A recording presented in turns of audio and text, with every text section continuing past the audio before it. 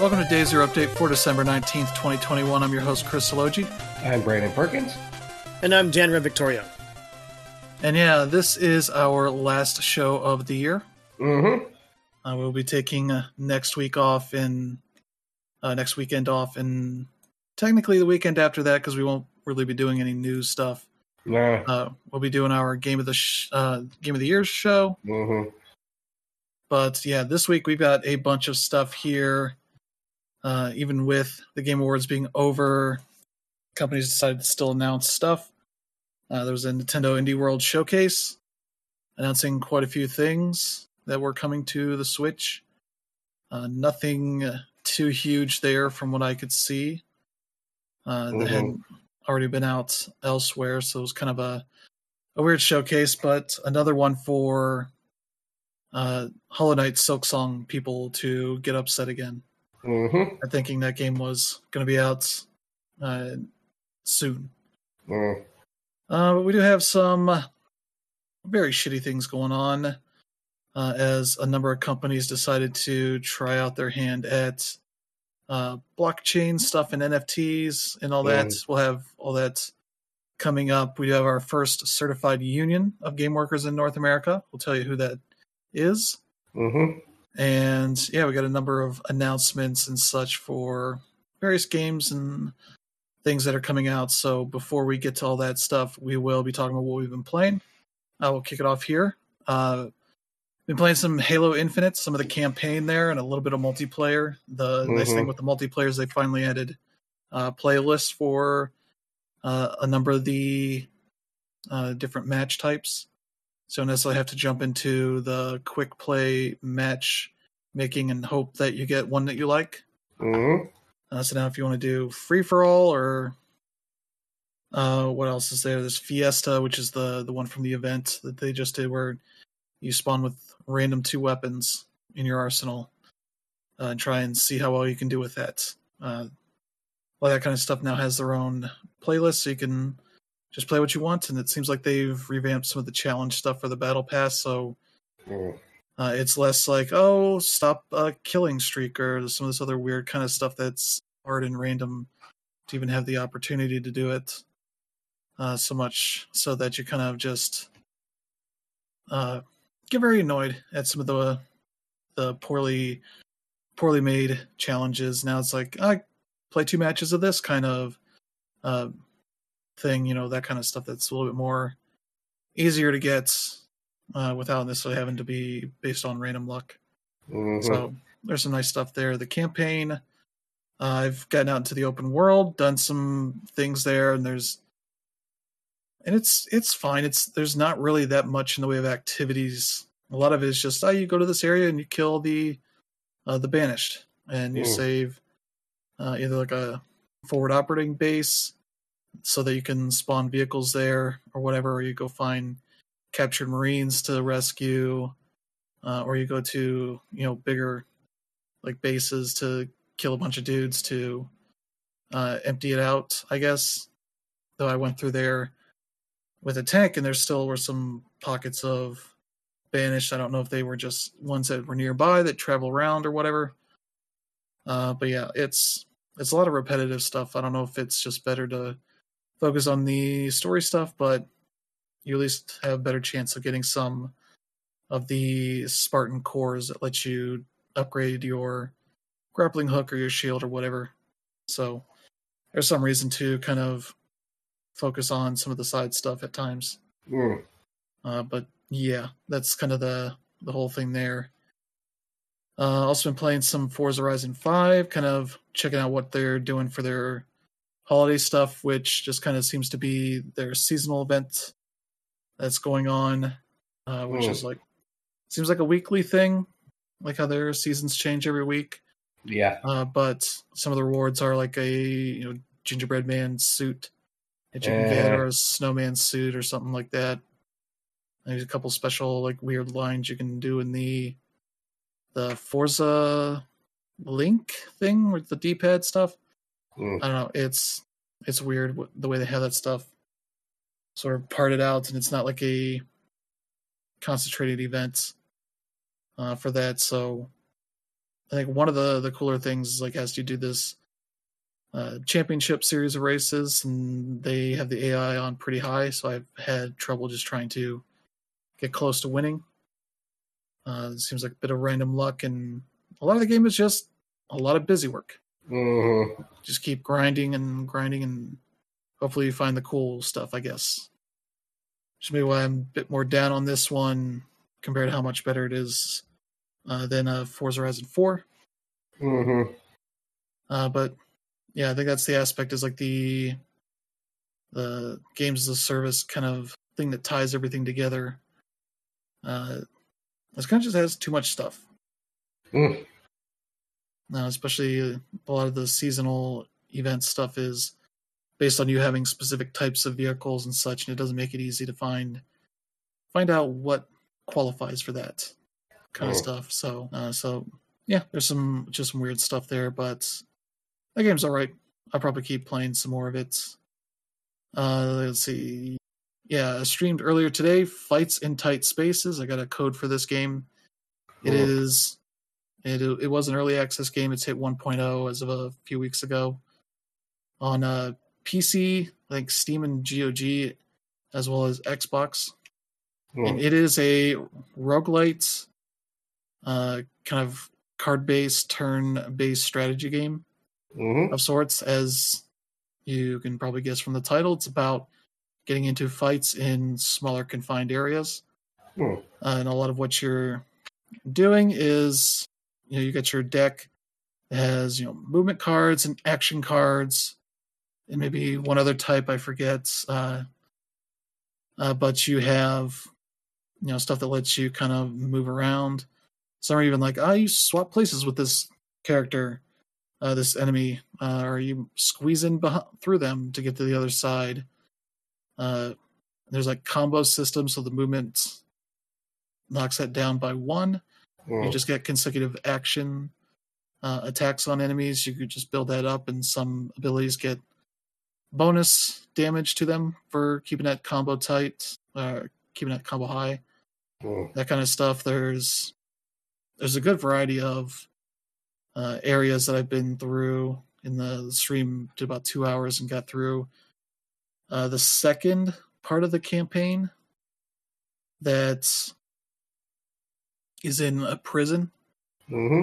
As you're like a secret agent of sorts that is going to, I guess, get some kind of information, but you're also just, dude's like, you're going in undercover as a lawyer, but whatever you do after that is up to you, as far as just beating the shit out of people.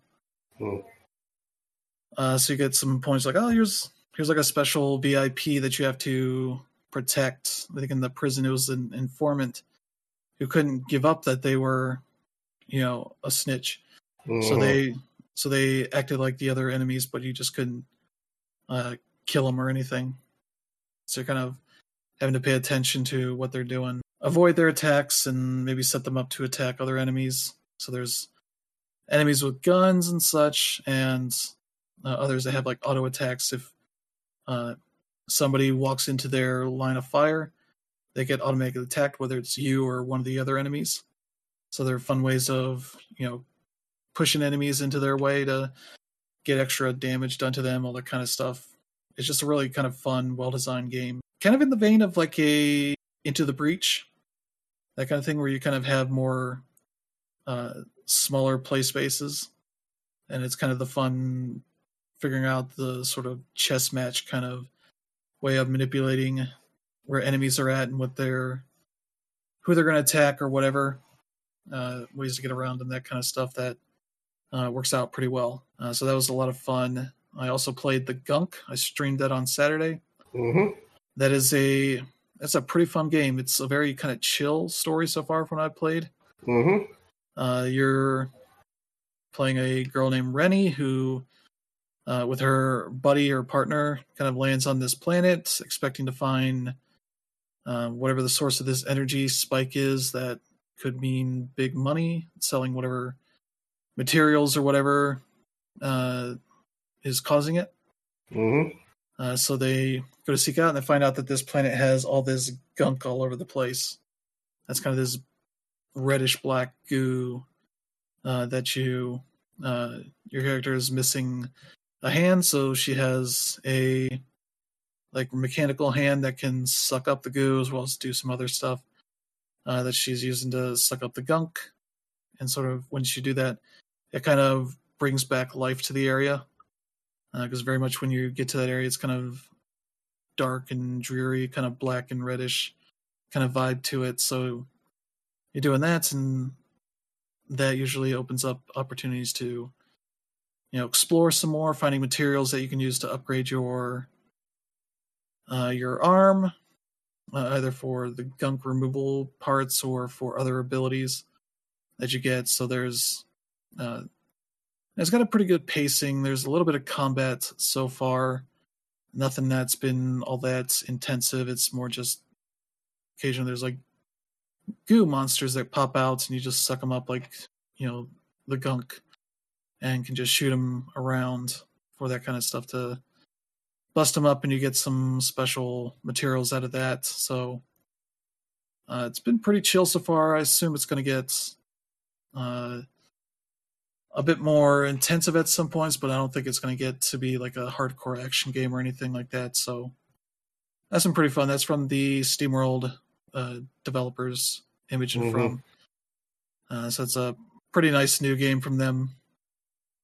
The last one I've been playing is doing some Returnal, just kind of playing some more of that as I'm trying to finalize my Game of the Year list. And jumped into that as like a refresher, and that game is still really fucking good.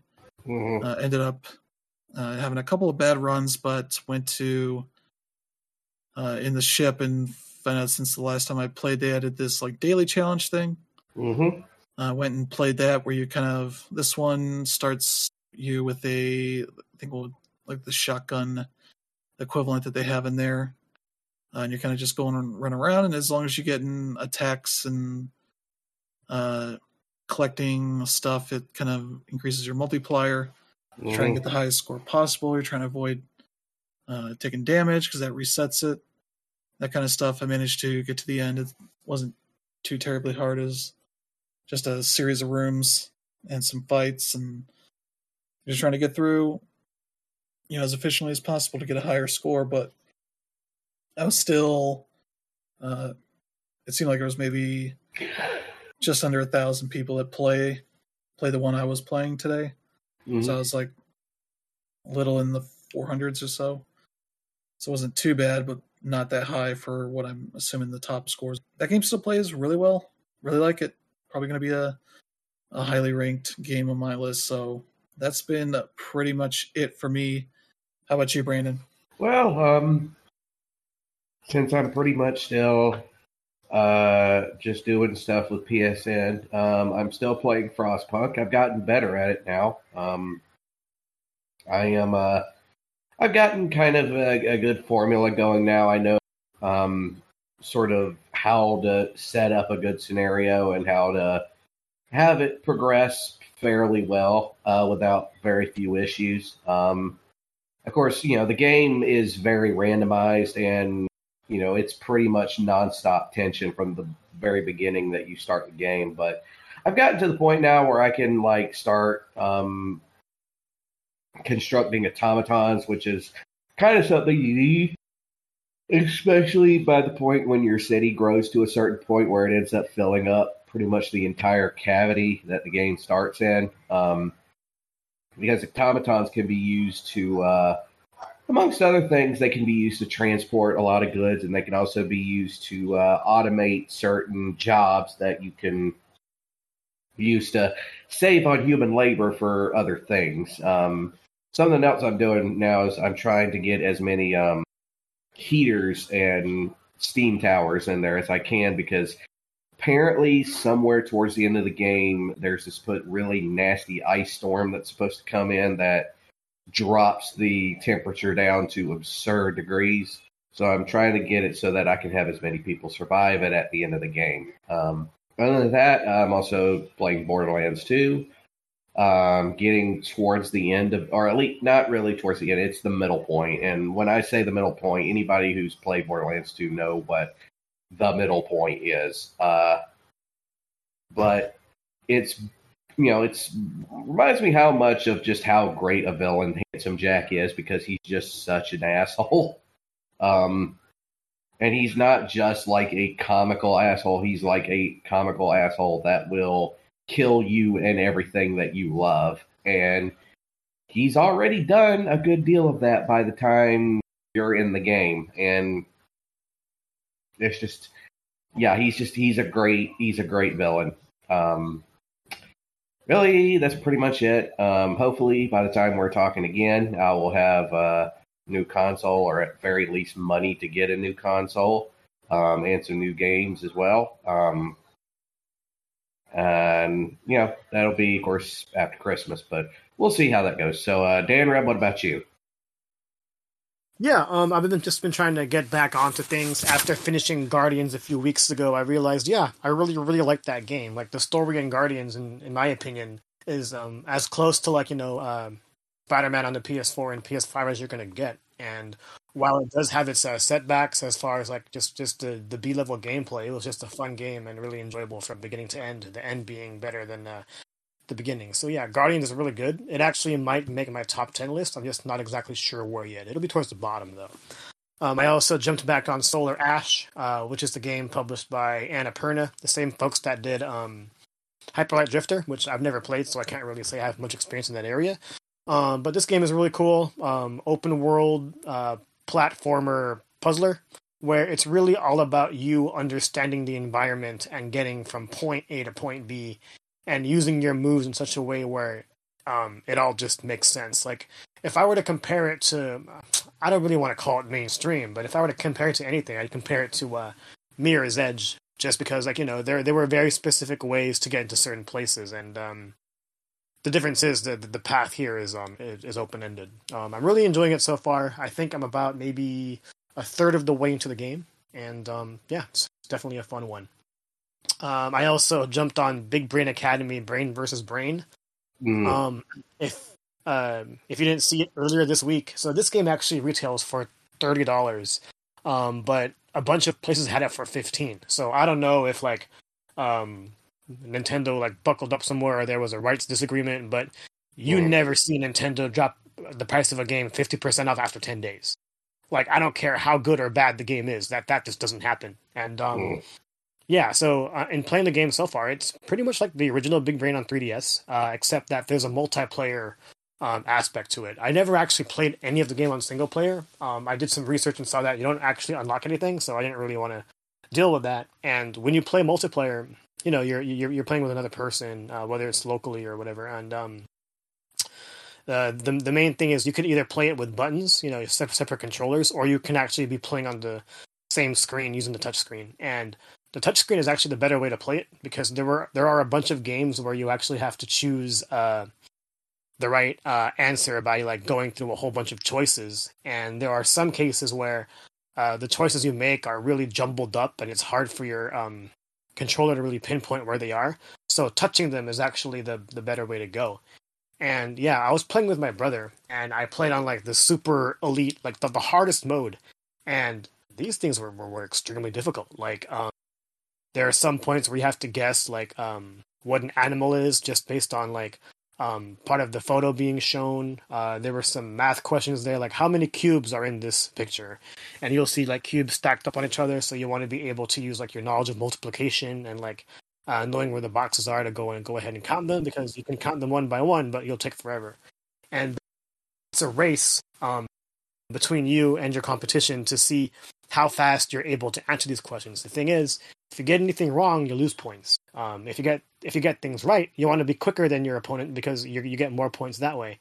And yeah, it's basically it's the first to 100 points, and not really the first to 100 points, but you have the option to play 3, 5, or 7 mini games, and it's going to be the best of those. And yeah, you're awarded points at each game. And there are about, I want to say, maybe 25 mini games in the game, and you can actually bust through them all maybe within 2 hours, and it's really enjoyable. As far as its price, I would say $15 is right there. The game is pretty bare-boned. There could be some opportunities for DLC, but I don't see Nintendo doing that, especially after dropping the price so quickly. But yeah, like at $15, you're right at home here. I definitely wouldn't spend $30 on this game. And then lastly, I finally got my hands on Chicory. This game was actually shadow dropped on the Switch right after the Indie World presentation that we'll talk about later. But I actually got it on PS5. It was on sale last week for about 2 days, and I think I got it for around $15 or $18. I don't remember. But this is a game that I've had my eye on for a while, and it's very similar to like those top-down Zeldas. But the key point in the game is just really you're living in a black and white world, and you want to be able to color it. Mm-hmm. And yeah, I haven't really delved too far into it yet, but this is like one of the indie games that I really want to get in my hands, and I'm looking forward to playing some more. But in the meantime, you know, we have some Game of the Year stuff to run, so I can't be spending too much time on that. I didn't list it on the thing yet, but I've also started Deathloop, and so far it's really solid. Not really too far into it yet, maybe an hour, 2 hours into the game, and I'm really liking like the loop aspect in here. Like you're walking around and seeing all these clues that seem sort of they seem sort of Dark Soulish, where it's like, okay, yeah, this person dies here and things like that, but it's all part of the single player loop, and it's interesting seeing things in that regard, and like, you know, it's the simple, or not really the simple, it's the classic Arcane gameplay of like, you know, should I rush in and kill all these enemies, or should I like do things the stealthy way, and things like that. But like, unlike, you know, Dishonored, there's no like warping or things like that, so you really have to know the area before you go in guns blazing. And also, unlike Dishonored, you're not penalized for violence, so you can pretty much just... So you can play however you want to play. But the thing is, like, it's one of those things where you don't really want to die, because like it's kind of like a roguelike in the sense where you'll lose all your shit on that level and whatnot. So you want to be able to at least finish it and then, you know, go back into it again if you have to. So, it's definitely interesting so far. I don't know if this is the kind of game that I'll want to finish, but I am definitely understanding all the praise that it gets. And you know, I got this game for like $20 on Black Friday, so it was a great purchase. But yeah, that's about it. All right, so yeah, let's start getting some news here. Let's see. First up, Ubisoft announced a big new expansion for Assassin's Creed Valhalla. It is called, let's see, Dawn of Ragnarok. I believe it'll be out March. Where is it? The date at here? I believe it's in March. They don't have it listed here. But you can pre-order it now. It's $40, so it should be a big, huge one. But the more interesting thing they're doing that is out right now is they have updates for Valhalla and Assassin's Creed Odyssey. Yep. That introduces some new story missions that are crossing over the two games. So you have Ivor coming to the world of Assassin's Creed Odyssey, and Cassandra or Alexios coming into the world of Valhalla. So you can download those updates. Should have been downloaded in the last week or so here, but yeah, those are free. You can check that stuff out. I don't know if you really get that much in the way of gear or anything, especially. But it is a nice bonus thing to do for the holidays here. Get a little bit extra out of those two games, or whatever one you have, whatever. Yeah, definitely Odyssey is good. Valhalla is also good. I will say, though, that really the problem with both of those games is just the deluge of stuff in it that you can do, that it can be overwhelming. Especially if you have like gaming OCD. It can be particularly, Yeah, I've probably put like 60 hours into Odyssey, and I'm probably not that close to the end. Because I just like exploring and finding stuff all around there to do. So yeah. Let's get to probably one of the weirdest stories of the week. So Final Fantasy XIV has been a pretty big success of late for the past year or so. So much so kind of stretching the limits of what Square Enix's servers can do for this. And conveniently, they put out Endwalker here a few weeks ago. And it's been a really big issue because the game is just so popular, and Endwalker is bringing in more people that they their servers are just crumpling under the weight of all these new people. So they are essentially suspending the sale of it. Yeah. For a bit here. At least until they can upgrade their servers, I guess. Yeah, they are suspending sale for the Final Fantasy XIV Starter Edition and Complete Edition. Mm-hmm. So if you already have the game, you don't have to worry about it. You can buy Endwalker and still jump in. Mm-hmm. For people that have nothing, they cannot purchase it now, outside of maybe physical versions that are still out there. But yeah, if you are just on the free trial, cue the meme about the free trial.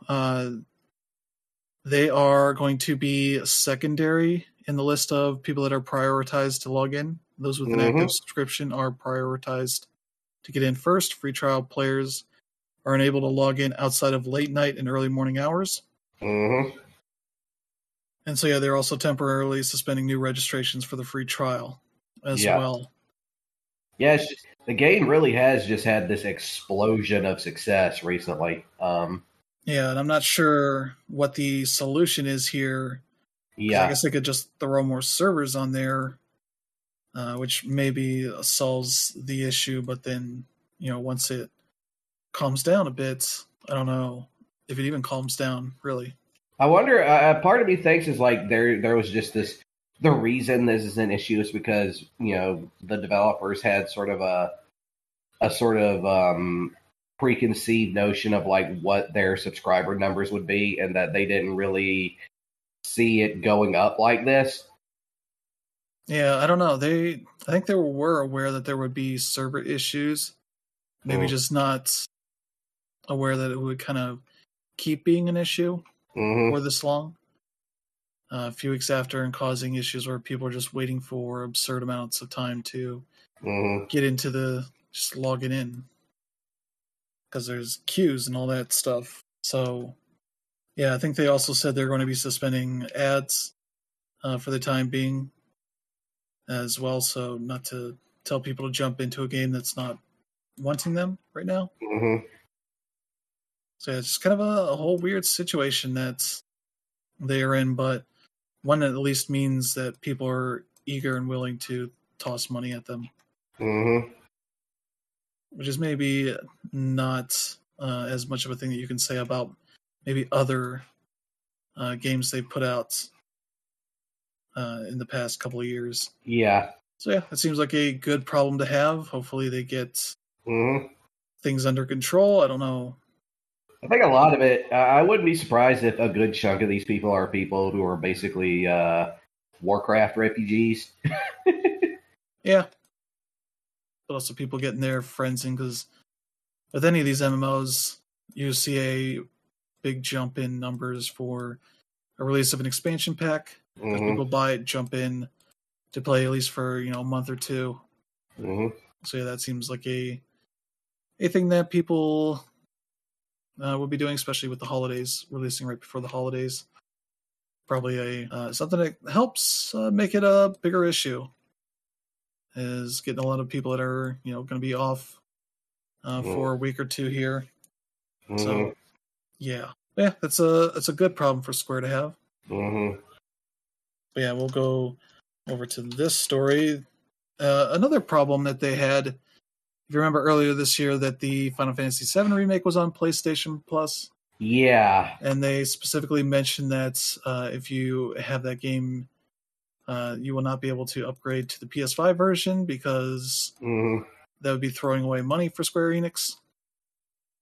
So it seems now here, some 6-7 months later, I forget exactly when that happened, might have been back in March or something earlier this year, but they've said on their Twitter account, with very little in the way of details, saying that starting on Wednesday, PlayStation Plus subscribers who redeemed Final Fantasy VII Remake via PlayStation Plus will be able to upgrade to the PS5 version of the game. They will also be putting the DLC on sale for the episode Intermission, the Yuffie DLC, little sort of additional episode.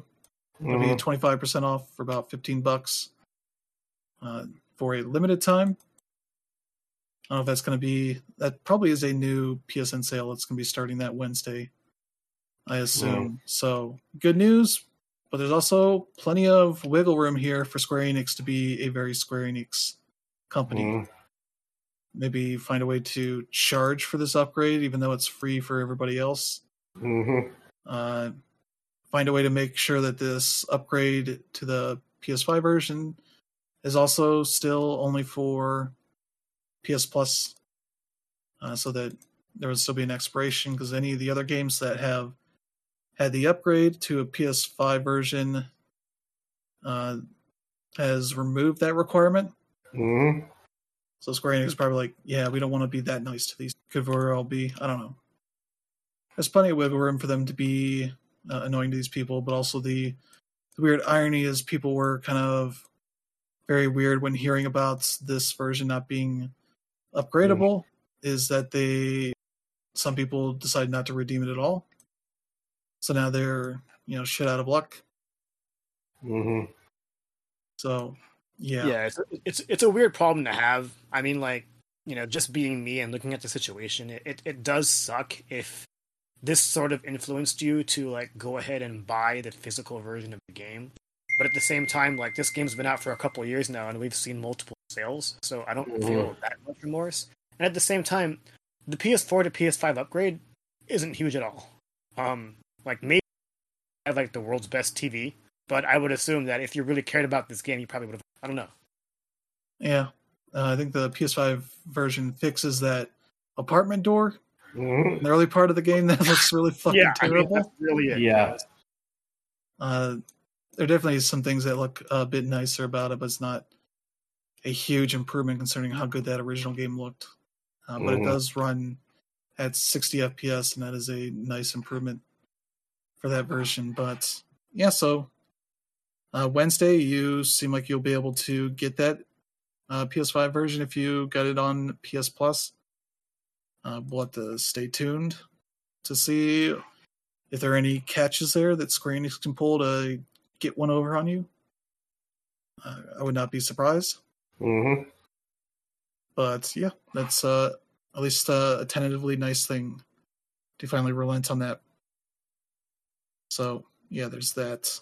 Let's see. Oh yeah, the Nintendo Switch Online Plus expansion pack. We talked about it the other week that Paper Mario's being added for the Nintendo 64. That, and the way they were messaging all this, it seemed like that was the only thing coming this month. And then Nintendo basically said, no.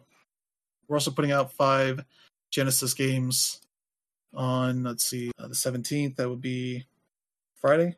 Might have been Thursday, I don't know. They dropped 5 of those games randomly. I don't know why they wouldn't have mentioned this with the Paper Mario update. To say, like, hey, the week after that, we're going to put out some Genesis games as well to quell the people that were annoyed at the 1 game a month thing that it was looking to be. But let's see, the games that have been added: Altered Beast, Toe Jam and Earl, Dynamite Headdy, Sword of Vermilion, and Thunder Force 2 are now available to play for those that have the Nintendo Switch Online Plus expansion pack for that. So you get some neat games there. Altered Beast, unfortunately, is also in there. The game just is terrible. But you get to check out Sword of Vermilion, which I believe is like a Zelda-style action RPG.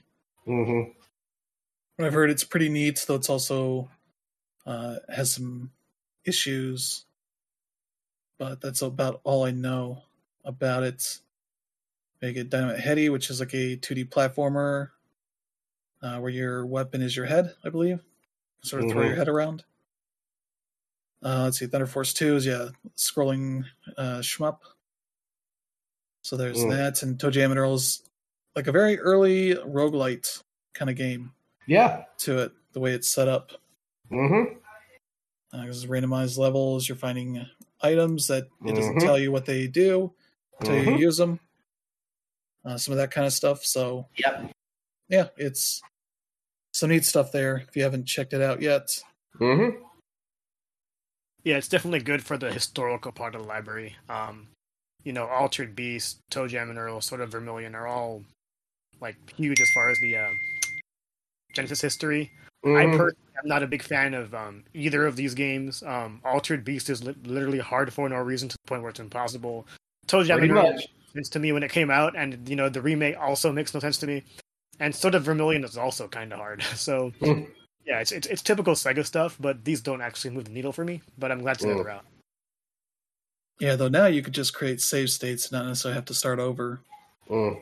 with that kind of stuff, or rewinding This is Sword true. of Vermilion's point. I've admittedly never made use of that feature very much at all, but I probably should. Right. I've used that in like Donkey Kong Country when I fail jumps or get killed. I was like, you know what? Fuck that. I'm going to rewind and get second chances.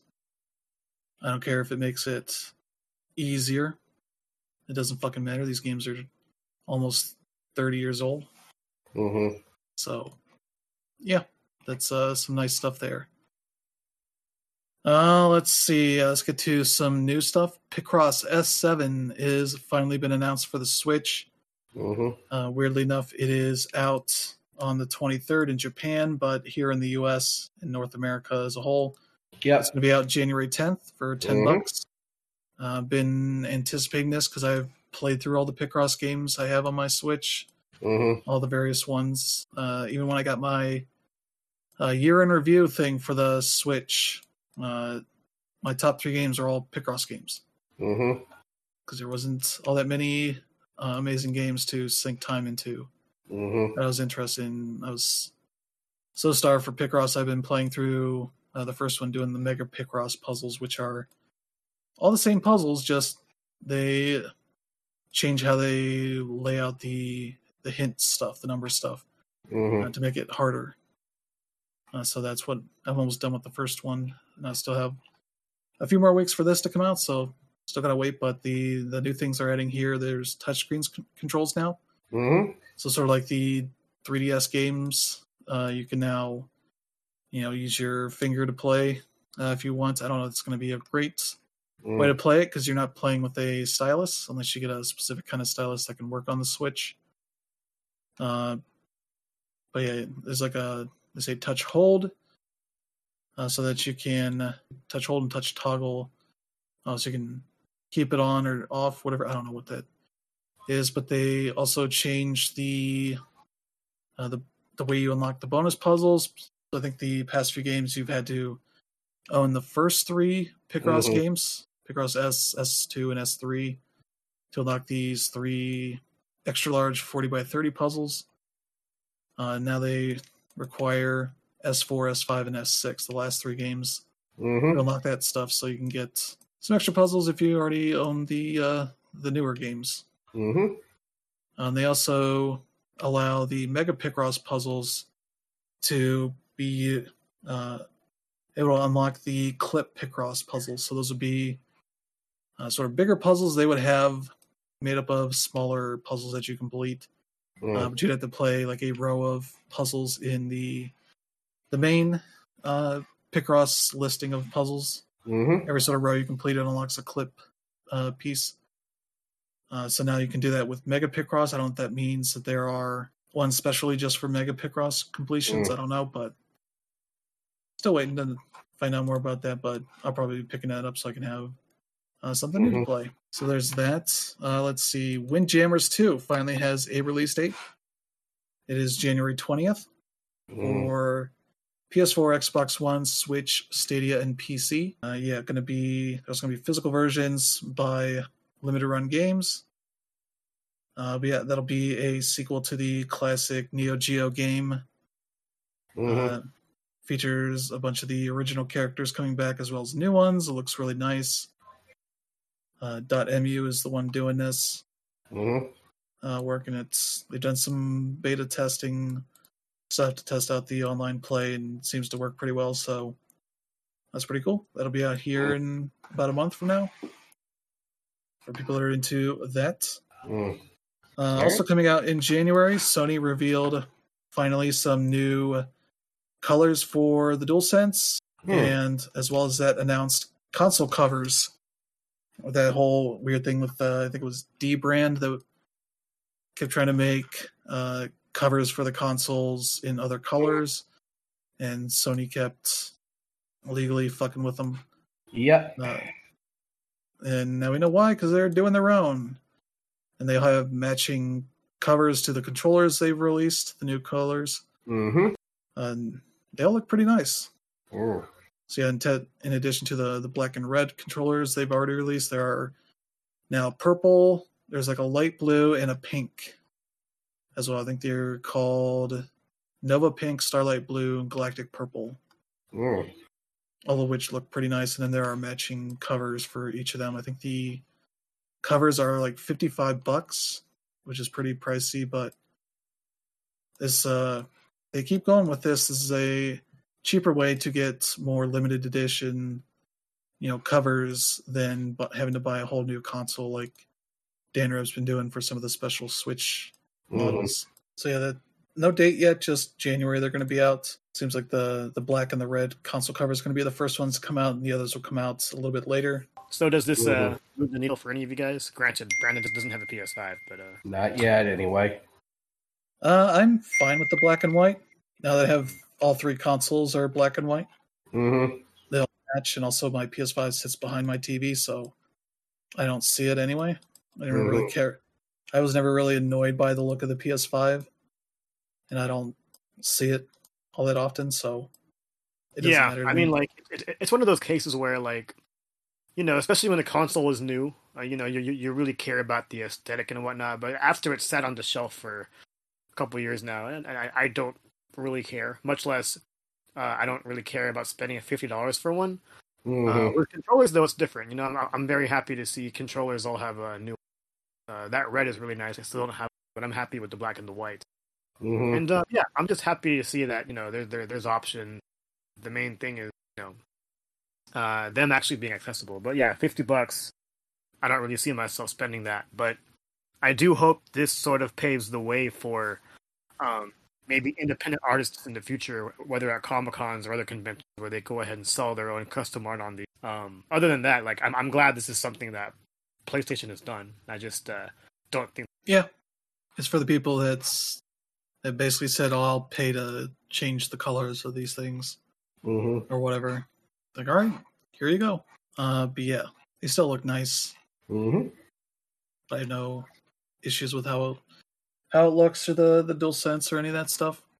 I've never really gone for these types of covers. To be honest, I'm always fine with just the way the system is manufactured. Yeah, I'm generally pretty fine with that stuff. I think the only ones I've gone for other colors are just like the DS, 3DS, GBA. Well, yeah, but those are manufactured out of the gate with different colors. Yeah, I came at those a little bit later for that stuff. So I got like the NES GBA SP when that came out. That was sort of the first one I grabbed. I think the DS stuff was probably all generally stock color stuff. But the 3DS, I have the Super Nintendo model for the new 3DS XL sort of thing. But they never really sold the covers for the new 3DS that they did in Japan. But yeah, to keep this going, they could definitely release ones for each of the big games if they wanted to. That kind of stuff. So unless I have to go and spend $500 on a random drop of stock at one of the retailers, and hope to get it. So yeah, that's that. Let's see. Also happening. Let's see. In March, Chocobo GP will finally be out. March 10th for the Switch. I believe it's the only platform it's coming out on. That is sort of the follow-up to the old Chocobo racing game on the PS1. But yeah, it seems like that's going to happen. I don't know what sort of audience that has. We'll see how that goes. Yeah, so there's that. That's it for the dates we have. Let's see. Yeah, it seems like this has been a long time coming. People have been wondering when Splinter Cell is returning. They've done plenty of tie-in stuff with other games. The Ghost Recon stuff they've done a couple times, and some of the other games. That's been funny when that happens. And it's like, oh, this isn't the game you want. It's just Sam Fisher showing up in some other game that you don't care about. Yeah. But it now seems like Ubisoft is actually making a Splinter Cell remake, as they put out a teaser trailer showing the 3 green lights of his visor, his little goggles there. So yeah, it's going to happen. No idea when or any real details or anything like that. But yeah, I think it's going to be headed up by Ubisoft Toronto, who made Far Cry 6. And they also worked on the last Splinter Cell game, Blacklist. So there's that. And it's going to be a remake, not a remaster. So it's going to be all new visuals and maps and all that kind of stuff. I don't know if it's going to take the exact story and all that. But we'll have to see when they have things to actually show, because the way Ubisoft is going right now with their various games, this is probably going to be at least a few years away. Because that Prince of Persia remake was supposed to be happening early this year, and it's now going to be happening sometime next year. Yeah, I mean, like, this is a weird Ubisoft announcement. I mean, at least with Prince of Persia, or even, Beyond Good and Evil 2, they showed a little bit of something. This is just a picture of, like, the goggles. And, like, we haven't seen Splinter Cell in literal years, and this used to be a franchise that, used to be recycled over and over. So it's kind of disappointing, especially if you're a fan of the series, to definitely know that it's coming back and have seen Sam Fisher in various games that have nothing to do with the actual series. And this is the way they do it. Like, I mean, it's a foregone conclusion that they're eventually going to go back to Splinter Cell. So I don't really see why it required this kind of announcement. Like, this is something you put on a job board, like, obviously nothing has started. They're recruiting now, and yeah, we don't know who's going to be on that team. And yeah, if you're a fan of the series, like, that sucks. Like, this probably should have been, like, in development a long time ago for a long time, and to think that they're barely starting now, I don't know. Like, to me, it just seems like sort of brain dead. And again, at least we saw something with Prince of Persia and Beyond Good and Evil 2. This only sets you up for even more expectation in the future. And I don't know. To me, that's probably going to lead to disappointment. I hope it doesn't, because Splinter Cell is an awesome series. But yeah, and it's kind of wild to put this out a week after the Game Awards. Where it's like, this would have been a perfect, like, teaser thing. Yeah, exactly. Like, for example, like when we saw Perfect Dark a few years ago and never saw it again, like, this could have been... Yeah. But it's going into the pre-production phase at this point, as they figure out what's going on, hire people to work on it, and all that kind of stuff. So it's going to be a while, probably a late-gen game now at this point. So Splinter Cell fans, you're getting something. Hopefully be good, but who knows. Yeah, let's see. Oh, yeah. The Back 4 Blood devs Turtle Rock. Seems like that game has done pretty well for themselves.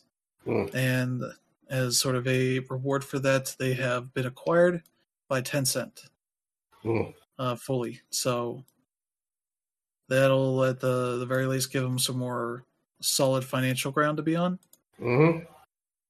Because it doesn't seem like Back 4 Blood is going to be a huge game, but it seems like it's doing perfectly fine for the time being, especially as a Game Pass game. So there's at least part of the audience that has some more steady access to it for the time being. But yeah, that's one thing that has happened. I guess there's 6 studio that they have purchased this year. I forgot they purchased Clay Entertainment in January. Yep. June, they increased its investment in Jaeger. Taking majority ownership of the studio that made Spec Ops: The Line. Yeah, they bought Sumo Digital a little bit after that, and then they bought a majority stake in Stunlock Studios. And also bought up Swedish dev Fat Shark in early 2021. So, yeah, they got a stable of studios there in the Western market, since the Chinese market is kind of in a bit of turmoil at the moment. Well, yeah, mostly because it's partly due to the fact that A huge, enormous part of the Chinese gaming industry was largely made up of, gotcha games with gambling mechanics. Yeah. And, really, they represented an oversized portion of the entire industry in China. And as everybody knows, the Communist Party has made it clear that that's not good anymore. And on top of that, they've also, put regulations forward so that, kids won't accidentally spend all of their parents' money on one of these games either by giving, strict, time limits on how much they can play on these games and how much they can spend at a time. Yeah. And it seems like for the record, though, if it's a single player game, there are no restrictions. Yeah. It seems like some of these companies are just finding ways to invest outside of China. Yeah. I have to add that in because that story got kind of taken out of context and started spreading. Yeah. But yeah. Yeah, and they have less access to Western games than you would maybe think. Yeah. It's not a ton come over there. Not a ton, but they also have a ton of VPNs too. So yeah. But yeah, there's that news. And we'll get to kind of a very weird studio announcement. Dr. Disrespect announced a new studio with, I'm trying to see who else is here. I think, was it Robert Bowling? Used to be one of the top community guys for Call of Duty and some other people that worked on Halo and some of that kind of stuff. He used to work at one of the Call of Duty studios. I forget which one. Before he became a big Twitch streamer whose whole gimmick is being an asshole. And then made that his whole thing by, doing the live streaming thing as he walked around that one year. Then went to the bathrooms where, somebody that's underage was in there. And that's a big no-no from pretty much any law in this country, as well as had the whole big thing where it came out that he had cheated on his wife and all that, and he stopped streaming for like a few weeks, I think, and came back eventually. So he's doing his own studio, is calling it a AAA studio. I don't know what and it's called Midnight Society. So it's like if you're not interested in anything he has to say or do, just add that to a list of studios you want nothing to do with. Because that's sure that's a thing he can do. I'm sure he's not gonna tie his whole gimmick into this thing. Oh, he totally is. Yeah. Yeah. So yeah, there's that. Let's see. Let's get over to some blockchain and NFT news. Oh boy, here we go.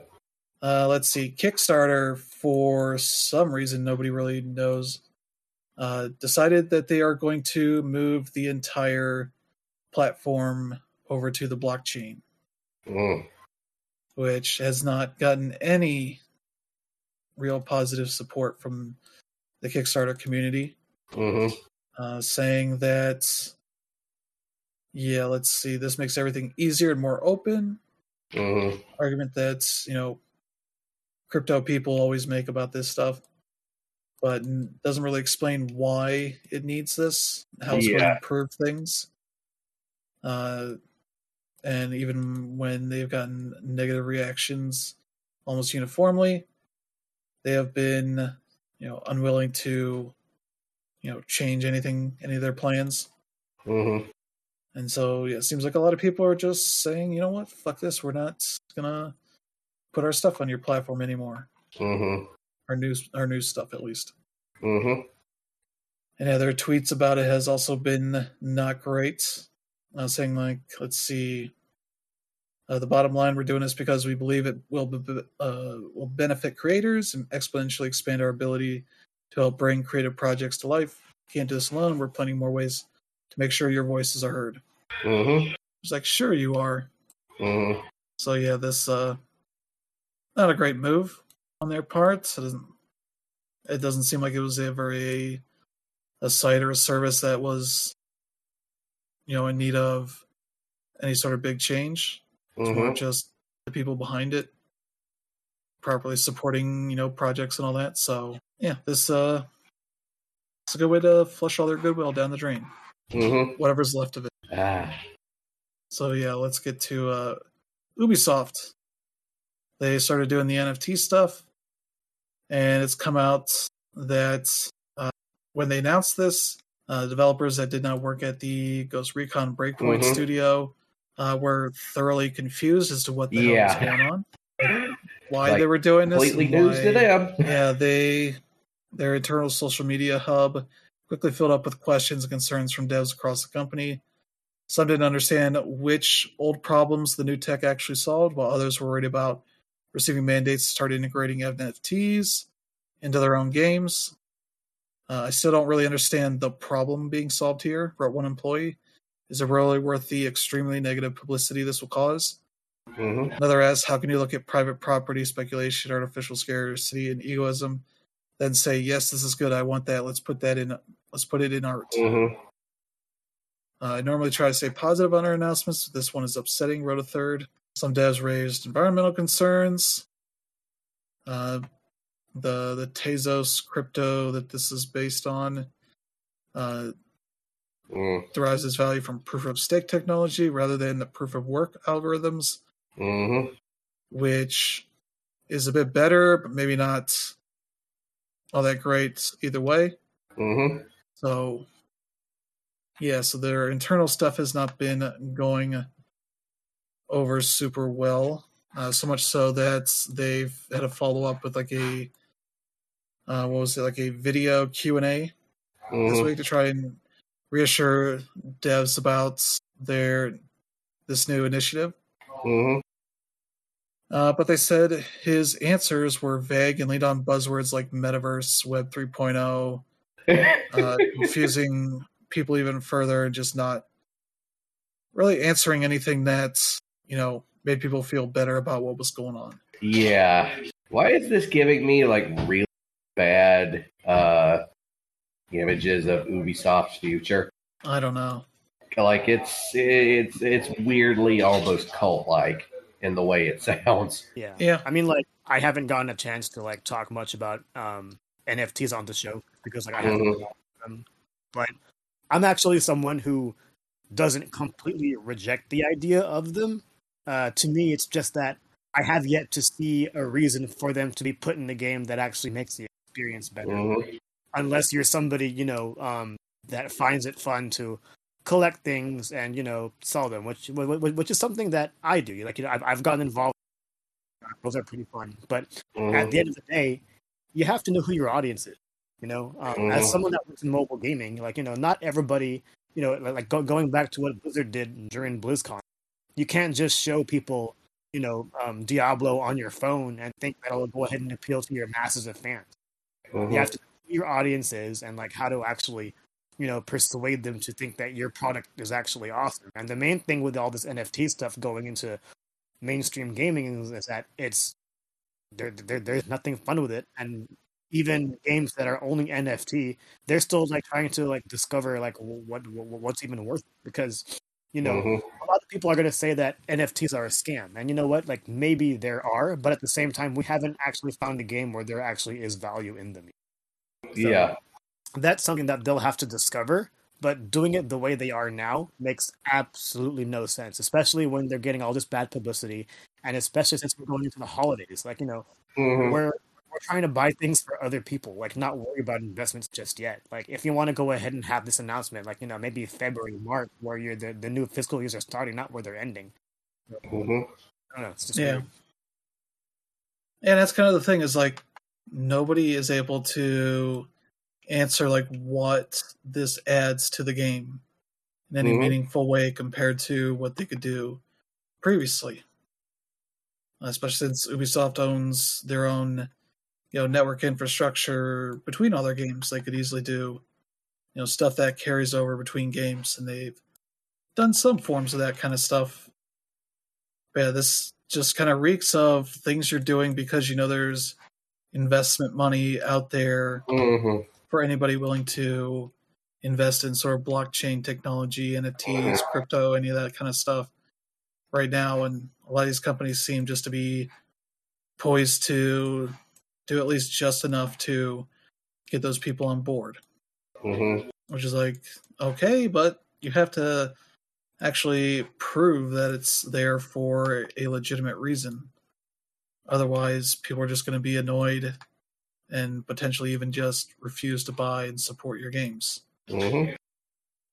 If you're just catering to this, crypto bro, group that weren't going to support you before until you added these weird things that speculatively could make them some money. Mm-hmm. And they mentioned here, comment from a dev for the Kotaku article, I'm here to make games to promote fun and entertainment. I don't see how this is going in that direction. It's just another way to milk money. Mm-hmm. That's kind of the thing. It seems like the latest kind of microtransaction trend of sorts of finding ways to eke more money out of this, whether it's directly from the players or from investors. I'm actually going further. I think that this is going to be that if what we're hearing right now, very soon, we're going to start hearing some similar stories about unionization efforts and stuff coming out of here, like what we saw out of Activision Blizzard last week. Yeah. Because if there's this big of like a lack of communication between the higher ups and the developers on the ground, then there is some serious issues with this company. Yeah, I think the main thing is really just going to be laying out the groundwork, because a lot of stuff going on behind the scenes is you're seeing a lot of big shot executives who actually know their way around gaming, leave their big companies to join these NFT startups. So as long as these NFT games are being built from the ground up and they know what the vision is and we know what the groundwork is, then yeah, there is some potential there. But like I said earlier, it can't just be integrated into something that's already there, for the sake of the money. At the end of the day, it is about the money, but at the same time, like, this is an entertainment industry. We want to be entertained by this, and so far, it's not entertaining. Yeah, and it seems like even the people that worked on Ghost Recon Breakpoint that worked so hard after launch to get that game to a better place, a more respectable place, to only have Ubisoft be like, all right, put NFTs in this. We're willing to throw this game's reputation in the mud again over this, which is not really a great way to handle relations with your devs. I don't know. It'll be interesting to see where all this stuff goes with Ubisoft, if it just kind of burns out and they just stop doing it, which could very well be where it goes. Yeah. But we'll see. But we did get our first big test of what the community response would be on this stuff, as one of the more popular games coming out next year, Stalker 2 Heart of Chernobyl. The studio GSC Game World announced earlier this week that they were going to be putting NFTs into the game. Let's see. Yeah, come January, GSC will auction off the chance for one player to have their face photogrammetrically scanned onto a non-player character. The studio calls the first ever metahuman. It's unclear the extent to which you'll be able to interact with this NPC, whether or not they'll be a significant character in the narrative or just a one-off character. It shows up for 2 seconds, to say what's up and leave.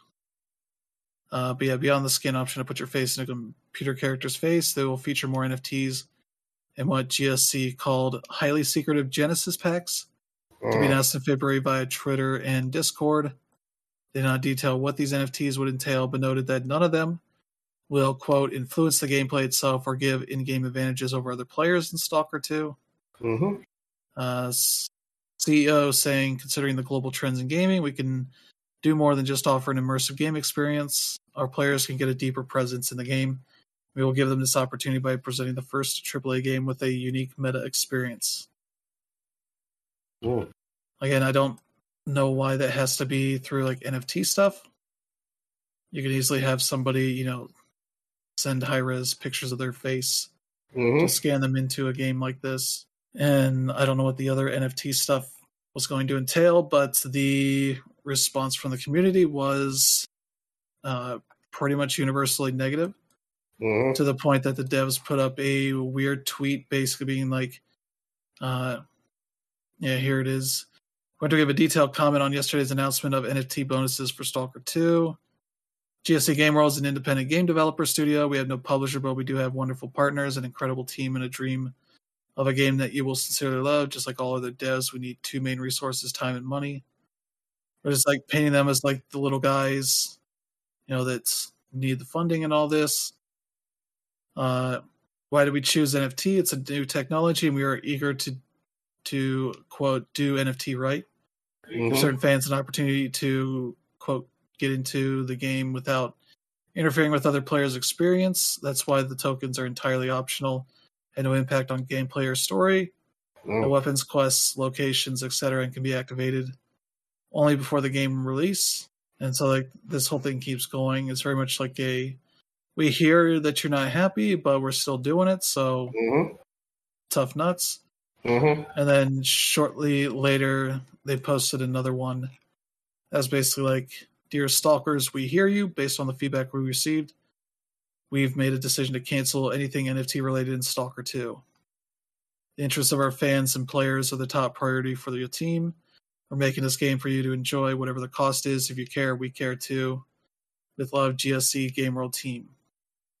And they deleted that first tweet that was like, here's why we're doing it.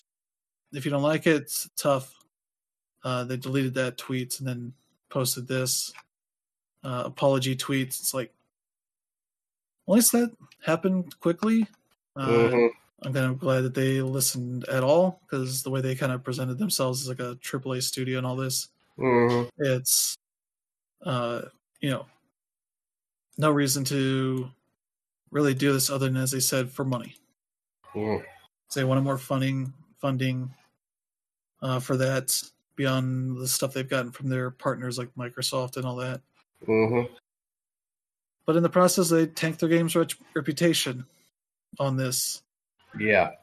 And got a lot of people to say, like, well, I was going to check this on Game Pass or buy it on Steam or whatever, and maybe I won't. So now they have to work hard to convince those people to be back on board after this whole weird situation that was a big self-harm, self-crit, I guess, of sorts.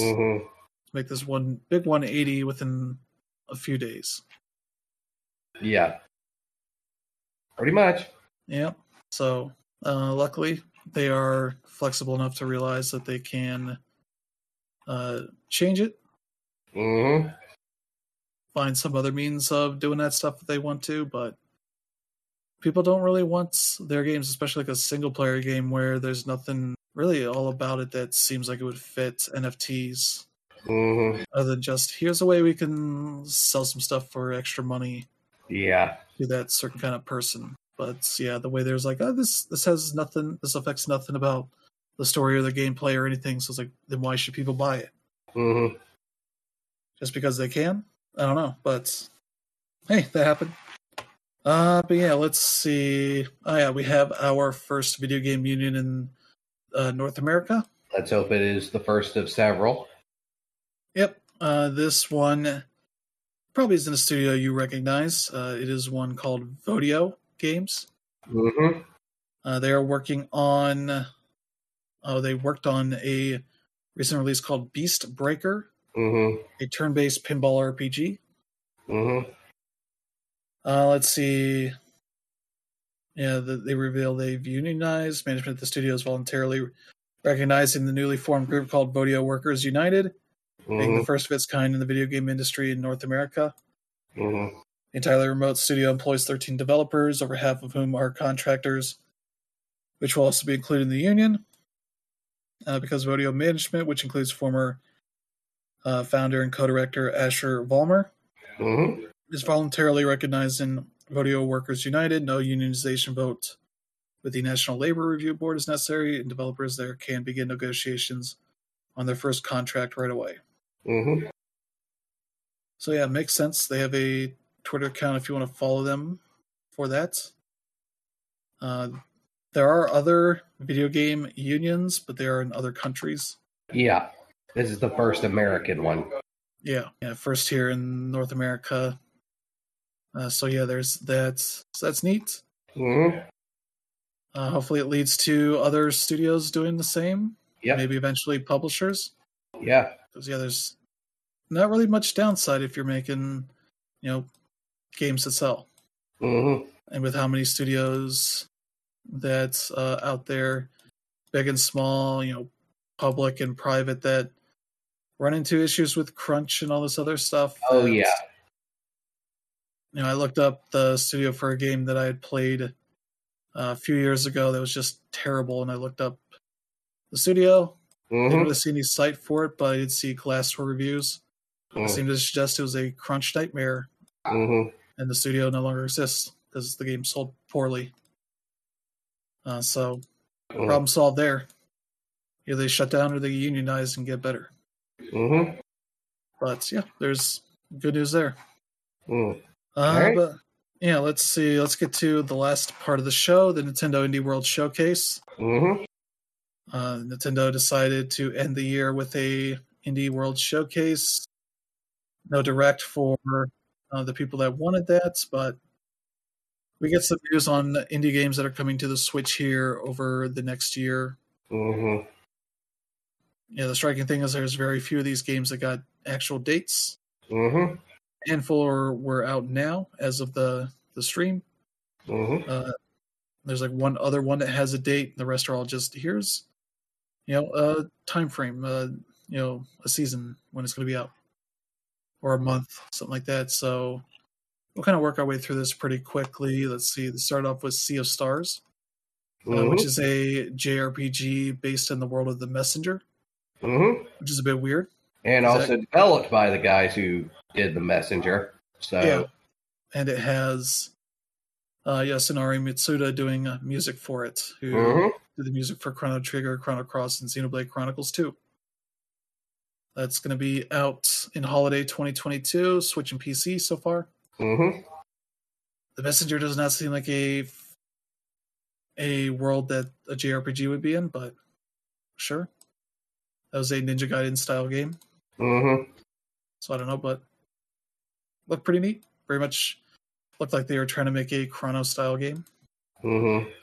Yeah, I mean, like what they showed was pretty amazing. I'm wondering how, like, I know it's a turn-based battle system, but it seemed to borrow a lot of what makes a lot of the MMORPGs really good too. So I'm interested in seeing that, just because the turn-based combat in a lot of MMOs that I've played, I've never really liked all that much. So I'm interested in seeing how that turns out. But as far as like it being in the Messenger universe, yeah, that is pretty weird. But it also lends itself to some like really interesting writing, because the Messenger is only one of the 2D games I ever played. Yeah, and they say this is a prequel, which kind of makes sense because the sort of preamble for that story is pretty interesting as far as that sort of thing happening before, but there were other messengers that would do things, though this isn't really linked to that too much. So yeah, that'll be out holiday 2022, so next fall at some point. Let's see. Alicia, the Oblivion of the Twin Goddess. Yeah. Spring 2022, Switch exclusive. Console exclusive, at least. Yeah, they're saying this is kind of a co-op kind of puzzle adventure game of sorts. The only weird thing is the faces for the characters. Yeah, it's almost kind of children's like storybook kind of look to it, while everything else looks really nice. It's kind of very simplistic, like big blue eyes and a line for the mouth, whatever the emotion is, kind of thing. Not really too much detail there, but maybe their artist isn't great at faces. That happens. It is possible. But that looks pretty neat. That'll be out in the spring. Yep. Let's see.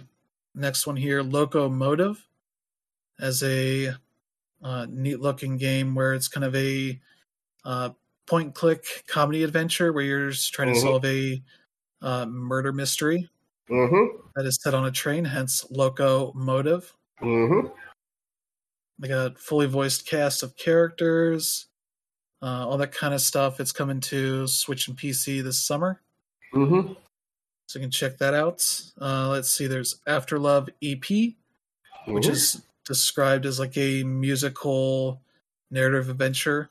You get to play instruments and other musical segments through it, set in Jakarta, Indonesia, from the creative director of What Comes After and Coffee Talk. So that's pretty neat. That is coming to Switch, PlayStation, PC next summer.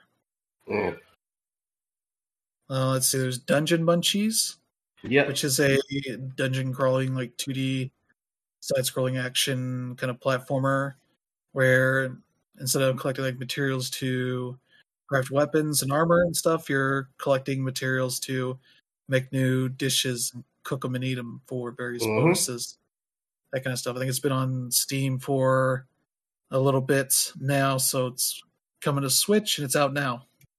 So you can check that out. Let's see. They followed that up with Figment 2, Creed Valley. Sequel to the game Figment, which is kind of not a big game as far as popularity, but seemed pretty neat. This one follows that up with a more of like a rhythm based kind of puzzle adventure game. That is out in February, and there's a free demo out now, so you can check that out. That is Switch and PC. I think PC's been, PC, I guess, is also coming out at that same time. Yeah, because I think it was a Kickstarted game.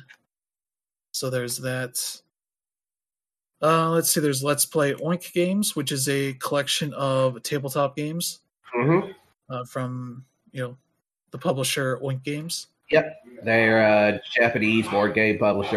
Well, they publish a lot of things, but primarily board games. And they're known for using a very sort of artsy, minimalist aesthetic. Yeah, it's the style almost kind of reminds me of like the Jackbox kind of weird visual style to it. Yeah, it is kind of. And yet, in spite of that, the games published tend to be pretty elaborate and pretty deep. Yep, I think they include like 5 out of the box. Deep Sea Adventure, A Fake Artist Goes to New York, Startups, Moon Adventure. I guess 4. But it's out now, $21.99 for that. You can play local or online multiplayer. So there's that. Then they went to an interesting place with Endling, Extinction is Forever. A game I will probably never play because it will stomp all over my heart, and I just can't take that shit right now. Yeah, it is a survival adventure game of sorts where you're playing as the mom fox guiding her cubs, her kits, whatever. There's to safety, that kind of stuff. Very much in a neat sort of premise. That'll be out in the spring. I think that is just on the Switch. Let's see. Ollie Ollie World got a date, February 8th. So jumping right into the fray on the massacre that is February. With Ollie Ollie World, the sort of 2.5D skateboarding adventure game of sorts that's going to be out on all the PlayStation, Xbox, Switch, and PC platforms. I believe it's already up for pre-order as well, so I think it's $29.99 for the base game, $45 for the deluxe edition that includes the expansions they're planning already. So you can check that out. They showed off River City Girls 2 for summer 2022 release. That's all the PlayStations, Xboxes, Switch, PC, everything. And then they went into a montage here of other games. There's Parkosaurus, which is, you can probably guess, is a dinosaur park like tycoon management game. Basically, it's Jurassic Park, pretty much. More cutesy though, with the art style was working there. Cutesier, So yeah, there's that. They also feature, Don't Starve Together, the spin-off of the originals that is a co-op game. Mm-hmm. You can play with friends for that. Let's see. Yeah, they're doing a trial right now for the original Don't Starve Mm-hmm. until December 21st. You can play it for free if you have Nintendo Switch Online. Yeah, so that I assume it's on sale as well to go with that. So there's that. Don't Starve Together is out in the spring.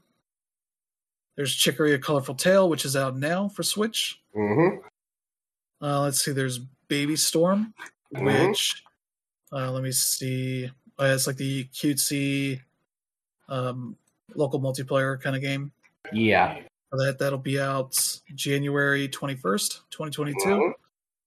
There's Grime, which is a. Let me see. Oh yeah, this is the Metroid-like with Souls elements to it as well. That has come into Switch in summer 2022. It launched earlier this year on Steam, GOG, and Epic Games Store, so you can check that out. Gerda of Flame and Winter also got shown. Let's see, that is a narrative adventure game for Switch and PC sometime next year, just 2022. Published by Don't Nod. Yep. Yeah, so that's got some neat looks to it. Let's see, there's Timely, which is a time-based time manipulation puzzle game. Out now. Demo is also out now. $20. You can check it out. Came out on Steam May 2020, so it's been out for a little while, but has a nice look to it. Then is Behind the Frame, The Finest Scenery, a sort of artsy, fartsy game that's got announced for PS4 and Switch in spring 2022. It's been out on PC since earlier this year, as well as mobile. And so you can kind of create arts on the DualShock 4's touchpad and the Switch's touchscreen, as well as, I guess, on the Switch you can use the Joy-Cons like a paintbrush. So there's that. So that's weird, but that's the thing you can do. That's out spring 2022. And then they ended with a last game that is called Omori. It's coming to PS4, Xbox One, and Switch. The Switch one's the only one that was mentioned with the spring 2022 release timeframe. But that is, let's see. I don't know. It's a weird. It's a very vague trailer, but it seems very like story focused, that kind of thing. I wait for a bit more details, but it has a nice little hand drawn art style look into it. Almost kind of like a sort of sketch style to it. So that looks neat. That's all of the Indie World stuff. Yep. Yeah, Omori actually came out on I think that game came out on Steam at the end of last year. It's one of the highest rated reviewed indie games there. My brother played a little. He said it's like similar to a Doki Doki Literature Club in a way where it just gets really, really dark really fast. And but for the most part, it's also a visual novel. So it's kind of weird that this game ended up being the one more thing. Yeah, because I don't imagine very many people knew what it was. Exactly. Like, and it's weird because I talked about Chicory a while ago. That was a huge get for PlayStation as far as being a timed exclusive. Yeah. I don't know if that was part of the deal, but to me, that was a bigger announcement, and it was left for a sizzle reel. So, the whole thing was weird in that regard. I'm glad Nintendo did this. It's also the second time in a row that they did it on the 15th, so I guess it's something that we should look out for in the future. But aside from that, like the main big thing in my opinion was CS. Really looking forward to it. Yeah, it's very much a show that did not have any real major new games to it. Like the bigger stuff is stuff that already existed: Chicory, Ollie Ollie World, River City Girls 2, some stuff like that. But yeah, Sea of Stars was also already known about before. Yeah, there's nothing really here that's like huge, but it's just, hey, here's some new indies to look forward to and a pretty decent way to advertise some of that stuff. But yeah, and keeping them away from the Game Awards, I guess. Nintendo wanted nothing to do with that other than putting ads for the Switch on there. So yeah, there's that. And yeah, that'll be it for the show today. Thank you to Brandon Danderib for joining this week. Yeah, as I said before, we will be off next week. Yep. And we will not be really doing any news the week after that unless something huge happens. Yeah. But even then, probably we'll just be focusing on talking about our Game of the Year stuff. Trying to get as many people as we can onto the show for that. But yeah, we will be taking a deserved, 2 weeks off there as we get this Game of the Year stuff done and get it ready for things to start. I think starting on Friday. Mm-hmm.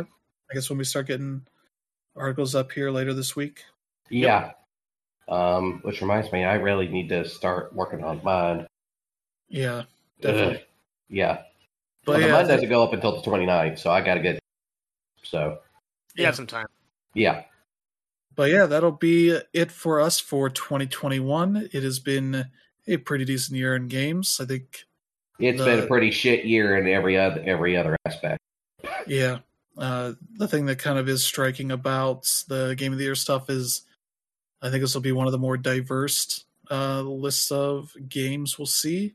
Yeah. There's not been like a couple of big games like we had last year was, The Last of Us and Ghost of Tsushima and like Animal Crossing, like a handful of games where it's like, oh, these are the ones.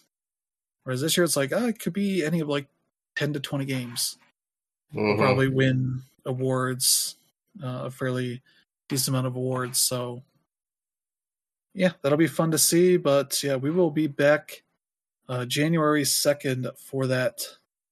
At least we'll, recording-wise, when the episode goes up, will probably be the next day or so. So, yeah, thank you, everybody, for tuning in. I hope you have a good rest of your year. Enjoy your holidays.